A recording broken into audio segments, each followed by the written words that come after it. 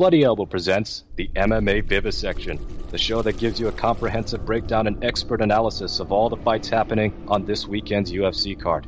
Here are your hosts, Zane Simon and Connor Rebush. Hey everybody, welcome back to the MMA Vivisection with me, Zane Simon, and my co-host Connor Rebush. We're here once again talking about this week's UFC card going down at the Apex facility in Las Vegas, Nevada, headlined by a light heavyweight top contenders bout between Thiago Santos and Jamal Hill. We're talking about the prelims right now, though, with a featured prelim bout between Michael Oleksiejczuk and Dana White secret photo hostage keeper Sam Alvey. I mean, there can be no other explanations, right? He must have, like, just the most raunchy, like, mind-bendingly, one of those things where even, like, hardened MMA Twitter troll accounts who are like, oh, there's nothing you could show me that would shock me, would be just, like, They would have it in their possession. Yeah, they would blanch, they would vomit, and they would destroy it before ever trying to exploit that evidence. Yeah. It's something so disturbing involving a chocolate fountain. And I don't know. That's why Sam smiles so much. Like, it is just the, like, deep knowledge in his soul. Like, I've got this. Like, there's nothing anyone can do. You know, it's just that expression of... Like, I think it's comforting to imagine that there's a reason Sam smiles so much. Yeah. I think this is sort of like a conspiracy theory where it's like the lizards control the world. Yeah. And somehow that is more comforting than just to admit that, in fact, everyone's an idiot and everything is chaos. Yeah. Yeah. and money makes the world go round. So, yeah, I think I will allow you to hold on to the comforting notion that Sam Alvey has any reason to wear that death's head grin. Yeah, that death's head rictus on his face at all times. Yeah, I can't explain it. I don't know. I honestly think Dana White just likes Sam Alvey. Yeah, he does. I think it's literally just like it's a nepotism thing where it's like they're buddy. Also, if you look at his time in the UFC and with like a little more of an eye for context, you realize just how many times Sam Alvey has picked up the phone when the UFC needs somebody to fill in for a fight. Yeah, and often that doesn't pay off, but I think it helps that, Dana White clearly gets along with Sam Alvey. Yeah, because, like, he fought 3 times in 2015. He was booked 6 times in 2016, of which he fought 4. He was booked... He fought 4 times in 2017. Yeah. Fought 3 times in 2018. He's booked for 4 fights in 2019, of which maybe that's it. It is. The Sam Alvey has the grin of a YouTube thumbnail, and he's a fighter made for content. Yeah. He really does fulfill the most important function, and it was our mistake for assuming that winning was somehow connected to your willingness to just step up and lose a fight on 2 weeks' notice 8 times a year. It's certainly been, one of the things that kept Andrei Arlovski through hell and high water in the UFC. Sure. Is that you might Arlovski wins now and then, though. He does, but I mean, it's still different. He might be a 43-year-old who gets knocked out every now and then, but, like, he fights, like, 5 times a year. You know? Yeah. And Sam Alvey is almost certainly cheaper than Andrei Arlovski. Yeah. Arlovski, I mean, I can't be happier for any fighter than Andrei Arlovski being in his 40s and making like $500,000 a fight to fight prelims against like the lowest tier of UFC heavyweight. Somehow he didn't beat the system, but he used it and is still reaping the rewards. Yep. So anyway, Sam Alvey's bad. He hasn't won a fight in like 5 years. What if Tyron Woodley, but without any of the athletic gifts? Yeah, exactly. And he's now, to be fair, like to Sam Alvey, he has always been a weird and crafty fighter. And he's from all these fighters that have beaten him, he has still often come embarrassingly close to actually getting the win. Oh, I mean, still hurts people. Even Brendan Allen got hurt immediately in that fight. He will still rock people. He's heavy-handed. He's sharp. And he has this kind of awkwardness to everything he does that can make him really difficult to read. And he's also such a neutral fighter that most fighters are. It is still incredibly common in MMA today for fighters to pressure their opponent up to the fence and then back off, because there is this growing tension that you've got your opponent in a vulnerable position, but now they have to do something. And really, when it comes down to it, you don't want them to do something. Yeah, you want them to do something when you're not the one closing the distance and it's an open space and you have all the options available to you. Yep. And Sam Alvey exploits that people's inherent discomfort in actually using pressure really aggressively will get people into a bunch of like awkward, slow fights where then their entries become more predictable and he can nail them. And he, of course, one major advantage for him has always been that he's shockingly difficult to out wrestle. Yeah. He's very Derek Lewis in that way, where actually going out and trying to out wrestle him is one of the best ways to not beat Sam Alvey or to make your fight as hard as possible on you. For sure.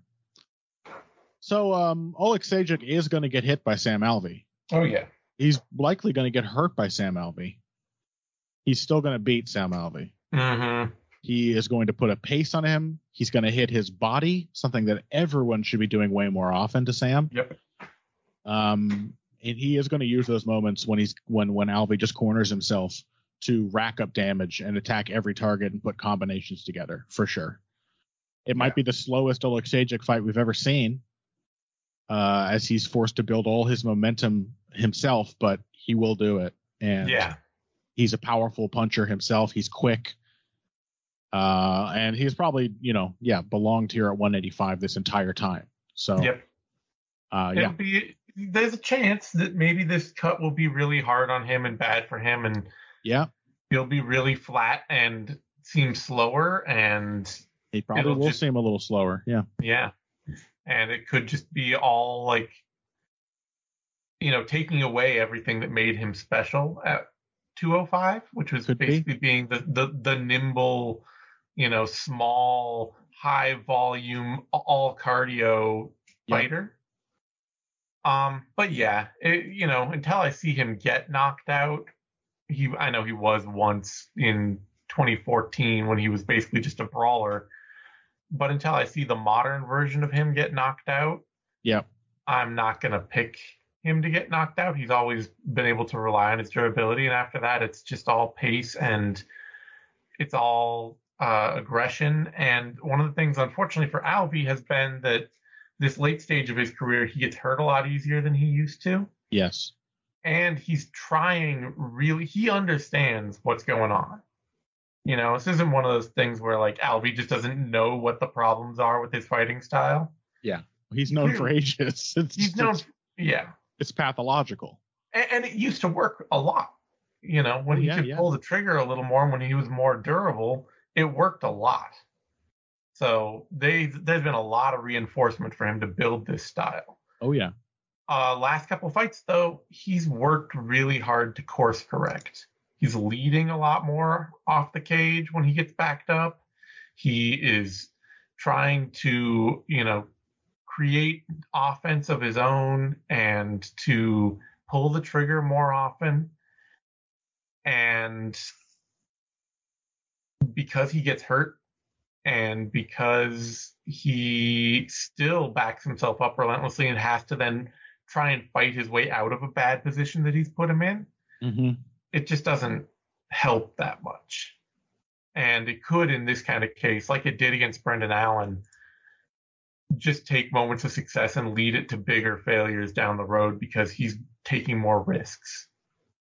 He's now been in the UFC way longer than he was not in the UFC, Sam. Yeah. A guy who had a whole quite successful career. Yeah. Pre-UFC. It's nuts. Sorry, go on. I was just looking at his record and marveling at that.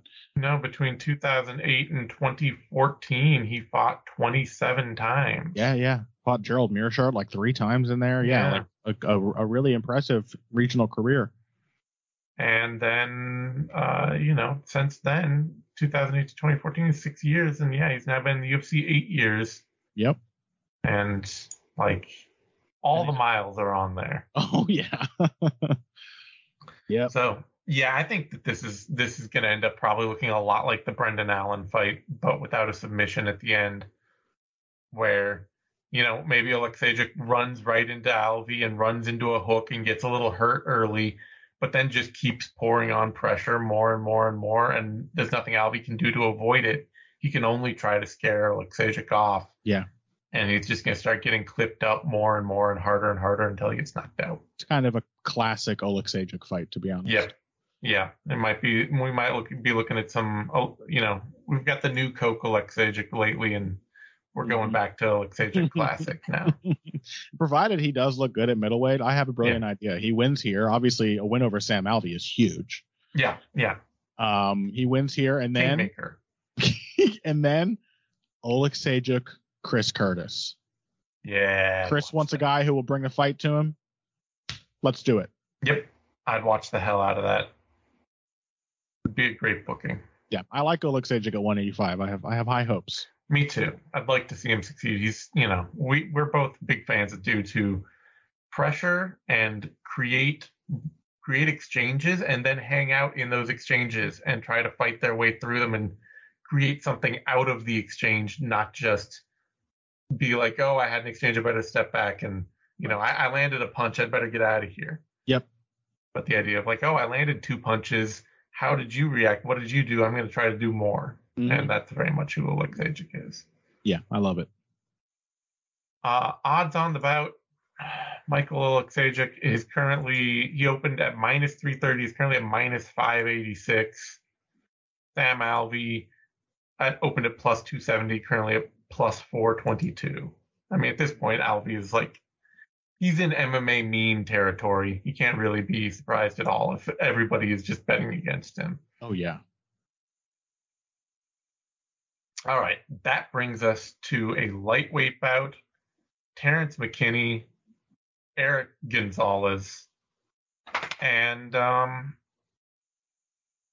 just had a peek at the odds. Mm-hmm.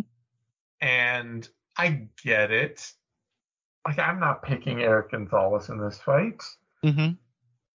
But Terrence McKinney is the kind of favorite usually reserved for like a Valentina Shevchenko fight. Mm-hmm. And I like all the potential Terrence McKinney has. He has tons of potential, no doubt. He has tons of potential. A legit top end athlete with incredible speed and fast twitch muscle. Yep, and he's got the that aggressive instinct. He's confident. Yep. He's very confident. I mean, he starts out. He's got like almost a Conor McGregor ability to be on point in range, to know all of his timing from the jump. Mm-hmm. It's damned impressive. It makes him incredibly dangerous against anyone. He is also going to continue walking himself into losses. Yeah. Over his career until I don't know when. I don't know when he's going to course correct, because his confidence is a huge part of his success. Yeah. It is what allows him to start as fast as he does and to be as dangerous as he is. Yeah, and I was pretty quick to excuse, because obviously that it failed on a high level for the first time against Drew Dober in his last fight. And I was pretty quick to excuse that as like, he took that fight on what? It wasn't like a day notice or something? Something like that. Very short notice. It was immediate. And I was like, so he knows he's like not in shape. Yeah. He hasn't done any preparation. Sure. Why not? Yeah. I wish more fighters would go out there and just take a gamble on. I mean, sometimes it works out. It works out for Justin James when he fought Frank Camacho. Yeah. Another one where he came in short notice and he was like, okay, this is my moment. I have to make it happen. Chaos Williams against Alex Morono. Absolutely. Yeah. So I was pretty quick to excuse that. But the truth is, like, that's kind of just how all his fights go. Yeah. he's always insanely hyper aggressive, and I'm honestly not sure it was any kind of gambit for the circumstances. It's not just this is the best way to beat Drew Dober, just the way I try to beat everyone else. Yeah. And I mean, it hasn't always worked against much lower level opponents than Drew Dober. Yep. Not much lower, but Yeah, I mean, he beat Sean Woodson's ass for a round, and it couldn't get him out of there. And then he took like one step back to gather his breath, and Woodson just took him out with a flying knee. Yep, and ran right into a submission from Derek Minner, who is also a one-round fighter. Like, if there's anyone to try to extend yourself against and see if you can beat someone late, it's Derek Minner, especially Derek Minner in 2019. But nope, he ran out there right into the lion's jaws and got finished. So So these aren't bad fighters, but there's a very clear pattern that he's yet to step away from. Yeah, and there will be a point more and more, like, you get up the higher up the ladder. Drew Dober is a very good fighter. He's a very fun fighter. He's a very durable fighter. He does not represent any kind of the lightweight elite, and there are a lot of guys in that division that can do some version of what Drew Dober did. Yeah. Who can survive a round and then make you pay really, really badly. Yeah. And, there's nothing to suggest for McKinney that, like, I don't know how that lesson's going to be learned, because it might never be. He might just always be this fighter who comes out and it's just like, right, you have to survive. The first minute of this fight is going to be hell on earth for you. What are you going to do about it? Yeah, he's already had the opportunity to learn it. You can't even call that a prospect loss. Now, wouldn't be the only time a guy has had multiple prospect losses. Yeah. Like I said, a guy with this much physical potential and who's so clearly confident, like, he could overnight make massive leaps. But the thing with athletes like that too is they get a lot more time to make those leaps too. Yeah. 5 years from now, he could be like, oh, if I just fight like Yoel Romero instead, I can be incredibly dangerous in third rounds. Yeah, my physical drop off has started, and it's relegated me to being, merely 3 times better than the average athletes in this division. Yeah. All that said, a big problem for Eric Gonzalez here is going to be that he really wants to be a physical force as a fighter. Somebody has gotten some very good ideas into his head. I will say, don't take steps back, don't give ground, don't concede, attack, pressure, go forward. Put yourself onto exert your influence in the fight.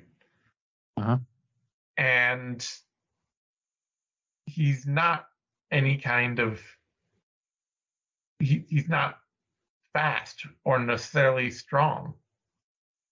He's just a regular dude. I mean, he's a better athlete than most of us are, I'm sure, but he's not a special athlete. And he's not a technician. He is not some like technical marvel who can bank on getting into a war and just being the slicker guy in that war. No. So in his fight with Jim Miller, like, he just ran headlong into Jim Miller, and Jim Miller just beat him up. And that seems incredibly likely to happen against somebody like Terrence McKinney. Like, if you're not going to try to stay away from Terrence McKinney out of the gate, if you're not going to avoid him and you're not going to try and, like, be cautious about what he's bringing to you, he'll just bring an ass load of power and speed at you. A while since I've heard the term ass load. Yeah, well, I'm trying to check my language down a notch. That was down. Yeah. I didn't just want to, Got me excited. Yeah, but this just seems like a perfect opportunity for Terrence McKinney to be that guy again. Yeah. Have somebody who's going to come out there and who's going to try to take command of the center of the octagon against him and stand his ground. It's like, okay, well, here's one really, really hard right hand and a flying head kick. Yeah, it's not even one. It's yeah. I mean, the thing with McKinney is, like you said, that McGregor thing. He puts them together immediately. Yeah, I mean, like that fight against Dober, he knocked Dober down with a step jump knee. Yeah. In the opening, like 5 seconds of that fight. Just one of those guys, like I don't know if it's proprioception or timing or something, but he is locked in immediately and dangerous and accurate and flowing right out the gate. It's his most dangerous part of the fight for a number of reasons. And yeah, there's no reason to think that that's not just going to happen. It's what he does. Eric Gonzalez is going to go out there and meet him toe to toe. I'm with you all the way. Yep. That's it. Gonzalez is a sizable underdog. Opened at plus 300, is currently plus 586. Terrence McKinney opened at minus 400, dropped to minus 947, and is currently at minus 934. Way too wide.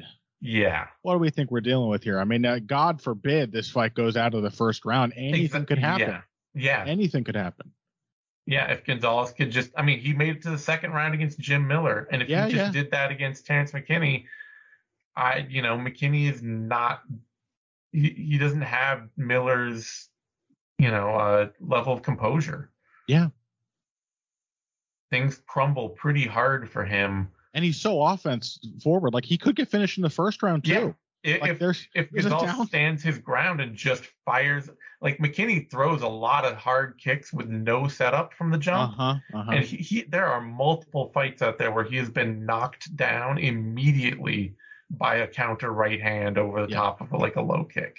Yeah, it's clearly just a hype thing. Like he's good on the mic, he's exciting, he's gotten people invested, but there is no way he should be that heavily favored. And I'm not even advising a bet on Gonzalez. No. The odds get wide enough, there's a temptation, but it's just there's no way McKinney in particular should be that heavily favored. Yeah, he is a hell of a lot of fun, but there are glaring flaws. Yeah, no doubt.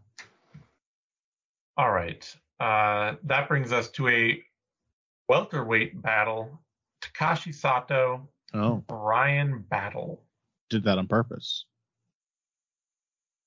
You said battle twice. I did. You're right. Oh, you. Oh, you, Zane. Me.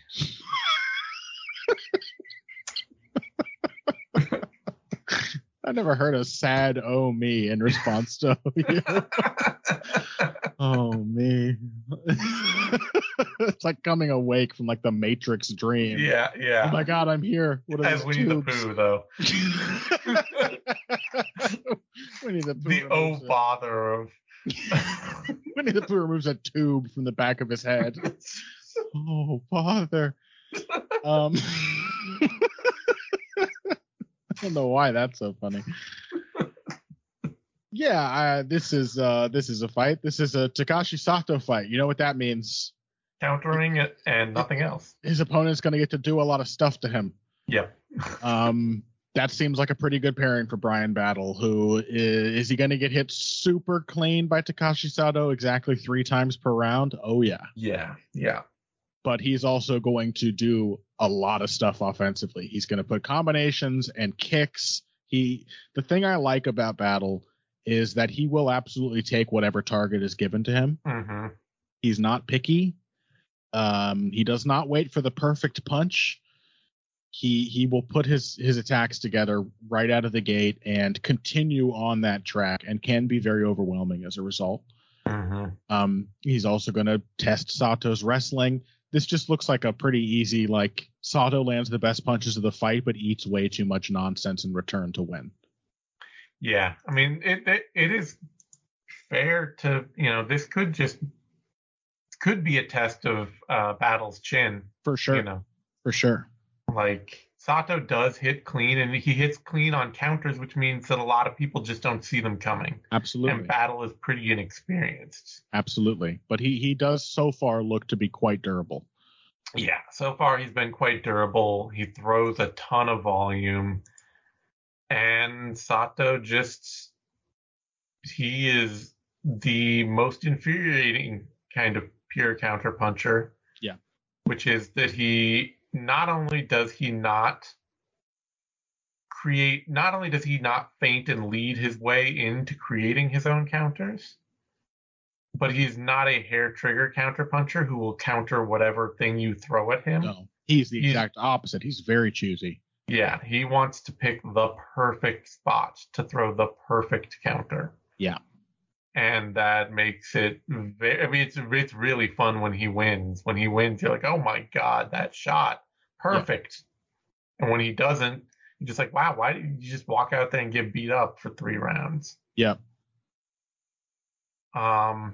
Yeah. If Sato was just a little, I don't know, ballsier. Yeah. If he was just a little more willing to accept, I'm going to eat a glancing shot, but I'm going to fire right down the middle as soon as this guy comes in, I think he would be a really successful fighter because he's very sharp and composed and is himself really tough. Yeah. But yeah, he's way, way too choosy and too easy to make uncomfortable in exchanges for a dyed-in-the-wool counterpuncher as he is. Yeah, I think I'll ride with you on Battle. I have a feeling that I have a feeling he'll get surprised more by a punch in this fight than he ever has been before. Yeah. But he also throws a ton of volume and he seems very, very, very willing to work that fight regardless of opponent. Yep. Trayshawn Gore is a big power hitter, and it put no pause into Battle at all. Nope. About just going out there into the teeth of his offense and just throwing everything. Yeah, not half as subtle. Not half as subtle. Yeah.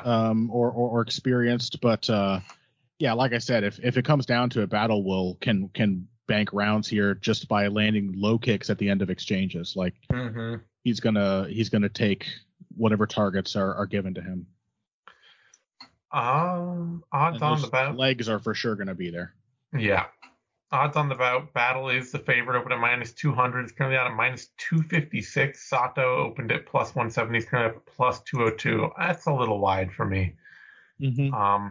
I'm not convinced that Battle is the best athlete in the world.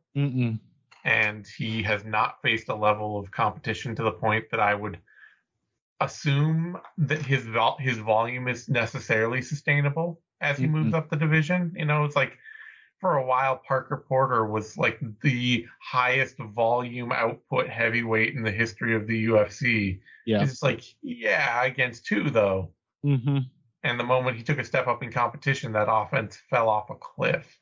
Yeah, there's too many hitches in Battle's like technique where again, like a more confident, aggressive counterpuncher would find lots and lots of opportunities to interrupt him mid-attack. Yeah. And so there's room for Sato to win this fight. There's room for him to be, like the best guy that Battle has ever beaten by the most experienced person he's ever beaten is 6-1 Gilbert Urbina, who has none of the athletic ability to compete at this level. Yep. And the fact that he beat Andre Petroski is mostly a testament to how much energy Petroski burns and it being tough where you have to make multiple weight cuts with no training. Otherwise, Battle has faced just absolutely no good competition and even lost by armbar to some guy who is 4-6.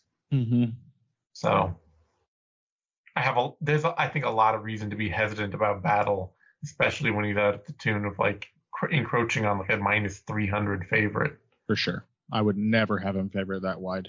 This is a big step up for him. Yeah. Unquestionably. All right. That brings us to another welterweight bout, Jason Witt, Josh Quinlan. And this seems pretty simple to me. I'm just picking Josh Quinlan. Witt is when his game is working, he has a very polished MMA game. When he can punch his way into takedowns, he's got a very smooth flowing, natural, classic wrestle boxers, hit hard, hit double leg, get good top control and work somebody over style. It's very controlled. It's very composed. He's very slow on his feet. Mm-hmm.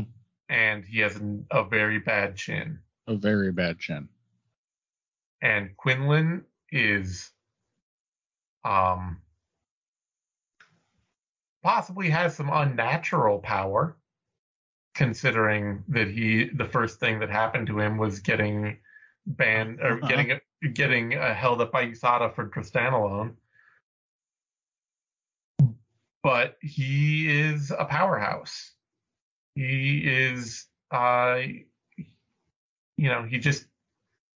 he has a lot of power. He's got some slick technique, and he looks like the kind of guy who can put it on somebody with really hard shots for round after round after round. The fact that he has 2 third-round finishes to his name already, and speaks well of his cardio. And in LFA, he's getting matched up pretty well too. It's not just like, oh yeah, but against 2. And Witt is just incredibly capable of walking into the first big shot he meets and getting knocked out. So I gotta take Quinlan here. Yeah, I think I'm inclined to agree. I mean, Witt is a weird case because I just have the feeling that like he's a relatively small corner away from actually being consistently a pretty good fighter. Like, yeah, the problem there is that it's already been an entire career, and those changes have not been made. But like, it's really, I think, just discomfort even that leads to his chin issues. Yeah, he's very tense. He's flinchy. The lack of speed doesn't help too. It doesn't help. Very obvious what he's doing on his feet when he is stepping in to do it. So yeah, people have a lot of time to be able to counter him well. Yeah, but it's just the panickiness. Like, yeah, I would love to see that sorted out because he's a super well-rounded fighter who's very physical and clearly is always in incredible condition, because for as often as he gets hurt, when he gets a chance to recover, he recovers like nobody's business. And we'll just keep fighting. That fight with Barberena was absolutely insane. How many times he was like completely out on his feet and just stayed in there and came out next round looking fresh. But it's been like he's had like a 10-year career and he's still just like panicking and freaking out and tense, and his fights have pretty much always had this exact same pattern where either he gets in there and immediately establishes a strong wrestling advantage or something terrible happens. And so, yeah, I'm with you. Quinlan. And even in the Philip Rowe fight, he established the strong wrestling advantage. Yeah. And then he had to go out and reassert it in round 2, and something terrible happened. Yeah.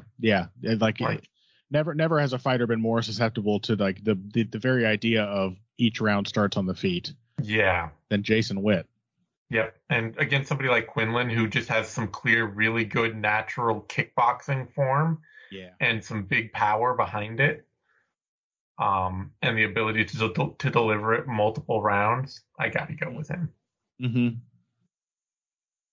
Quinlan is the favorite, opened at minus 160, minus 170 or so, dropped straight down to minus 210, and is currently out at minus 227.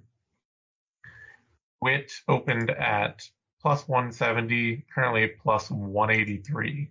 It's too bad Quinlan's already almost 30 somehow, like just got a very late start in MMA.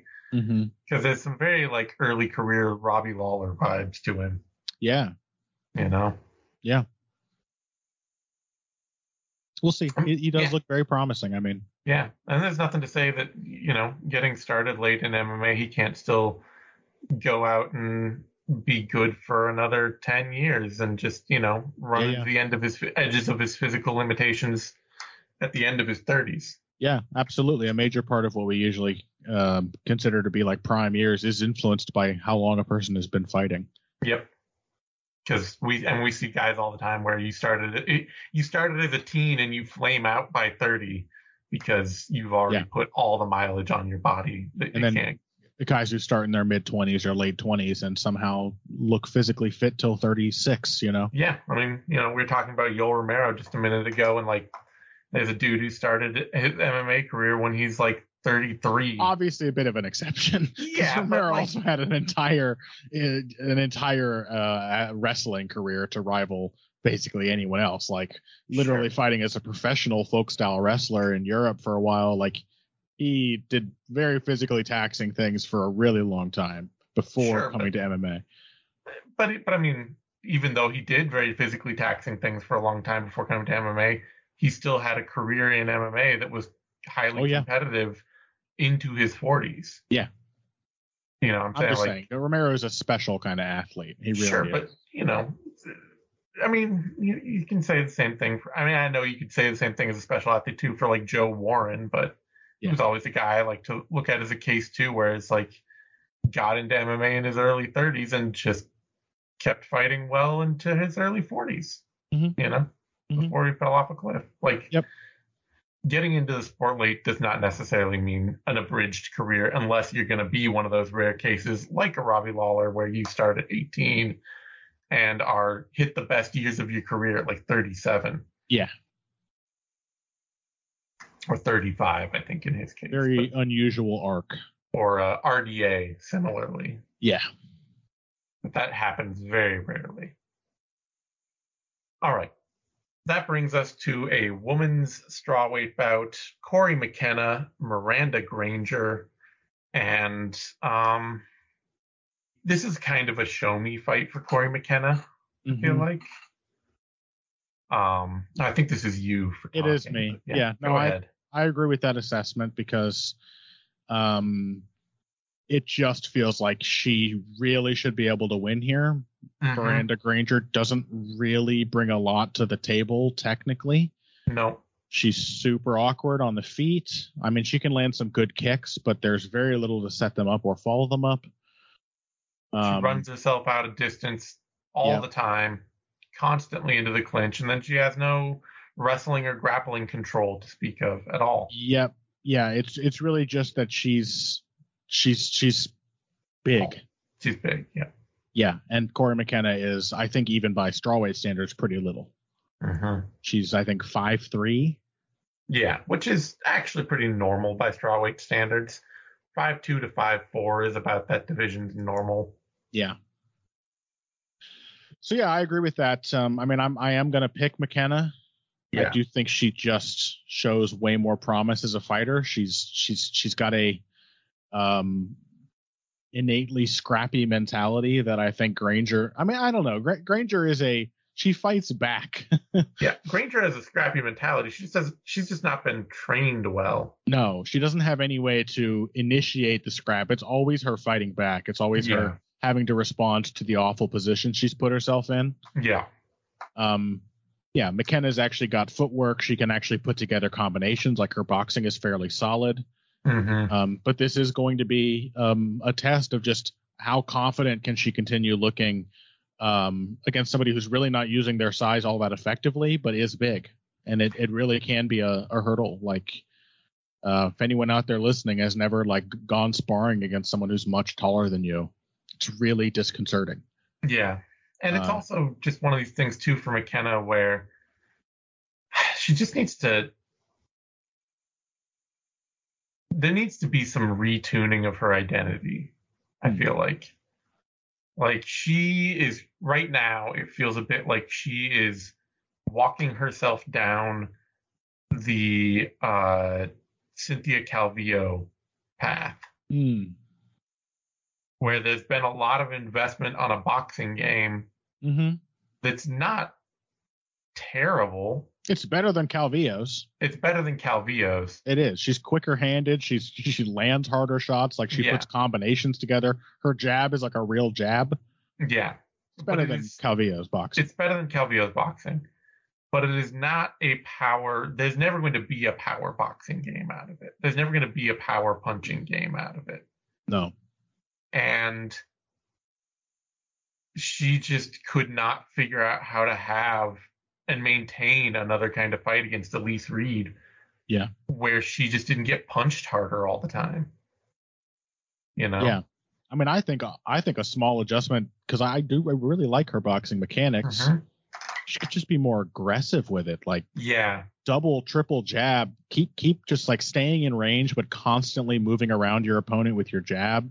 Yeah. And that the hand speed and the combination punching technique is going to show. Mm-hmm. If you can aggressively like outmaneuver your opponents, but the Calvillo-ness is her intention to like be slick. Mm-hmm. And in her mind, that means not being as scrappy as I think she part of her kind of wants to be. Like, a lot of bobbing in and out, a lot of like resetting outside the pocket, and trying to like having to constantly reinitiate exchanges because like, oh well, I'm gonna slip back away and all that. It's just like, but every time you do that, you're now creating another exchange where that person is going to see you stepping in, and they're just going to have a chance to hit you really hard. I think she could be a pretty effective pressure boxer who leverages that into wrestling attacks. Yeah. So that's kind of just what I want to see. Like, this is the kind of fight against Granger where like I love having these fights in the UFC because they don't come along very often, where you just like you have kind of a blank slate here with this opponent. Mm-hmm. Show me what you're training to do because they will let you do almost anything. Right, exactly. And so that's really what this is about. It's just like, go out and dominate this person. Show me a version of you that can be dominant. Mm-hmm. Because this is way easier than Kay Hansen or Elise Reed. For sure. You know. So yeah.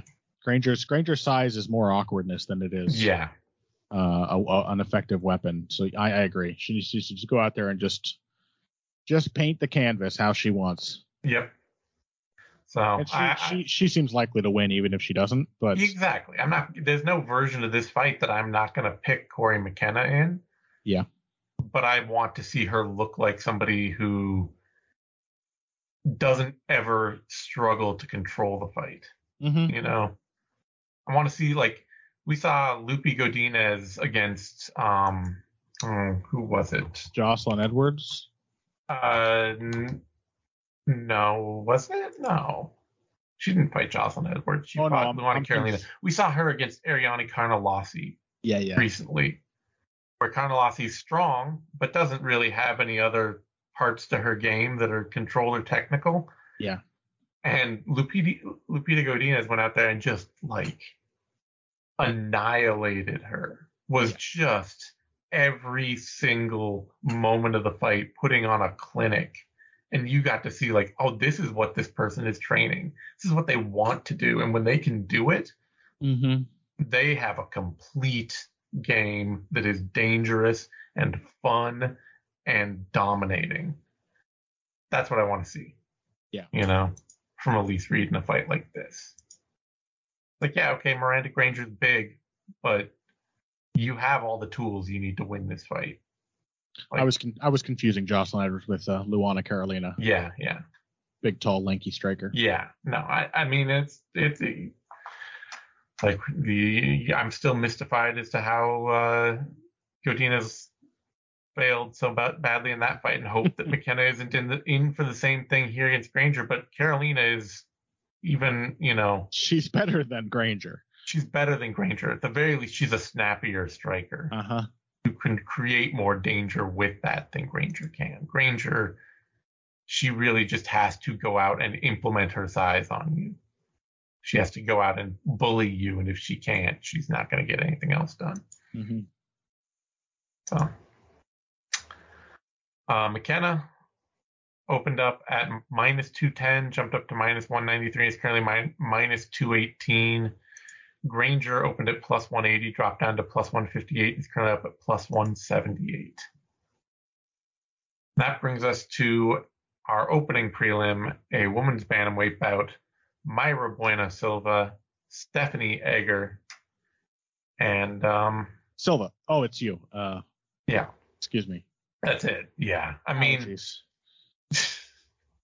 this is this should be a great fight for Silva. Yeah. Egger has.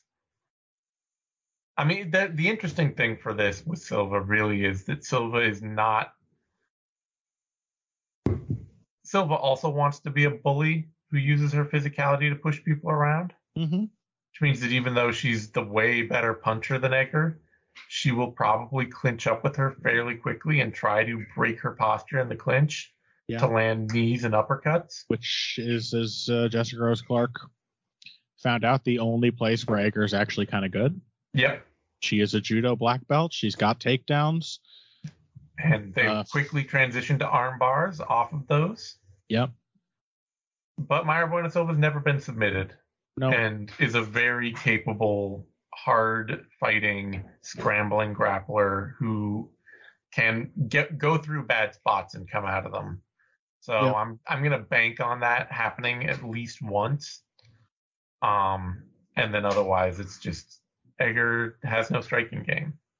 And Silva hits pretty hard. So you got to take Silva. Yeah. No, yeah, the bullying aspect is the only interest here because they're the same size. Egger also uses her size and, when in doubt, uses aggression to try to overwhelm opponents. I got to hand it to Egger. She is. I've never really been very impressed with any technical aspect of her game, like even the judo and jiu-jitsu. Like, I've just seen MMA native type fighters just kind of put everything together better than her and beat her in her phases. Sure. But she's not as like psychologically fragile, I think, as you guess if you watch like one of her first rounds. Yeah. You see her run into that first wall where the opponent is just quicker or more technical or both. And her defense is terrible. And she is an entirely one-handed puncher and very awkward. And you're like, okay, so she's going to crumble because she's trying to bully here and it's just not working. She's genuinely very scrappy. She will get super exhausted and beaten up and still go in there and try to make chances happen. Yep. She's not a quitter at all. Yeah. And that can make it interesting. Sure. Silva's got power, but she doesn't have a lot of technique and she doesn't and she always wants to get into that bullying clinch of hers. Yep. So she doesn't knock anybody out. Yep. At all. I mean, I think she's going to end up giving Egger more chances than Egger really should have. I don't know that she's actually ever had one recorded knockout in her career. And let's see. There's a win against Tana Tegma in 2016 that just says win. And so that could be, but and it's then not. There's a TKO retirement before that. Yeah, but it says a lot that for somebody who has the physicality and power that she has, she's never been able to put the strikes together to knock anybody out. So that could make this become a more harrowing fight as it goes if we just have Egger in there being tough round after round.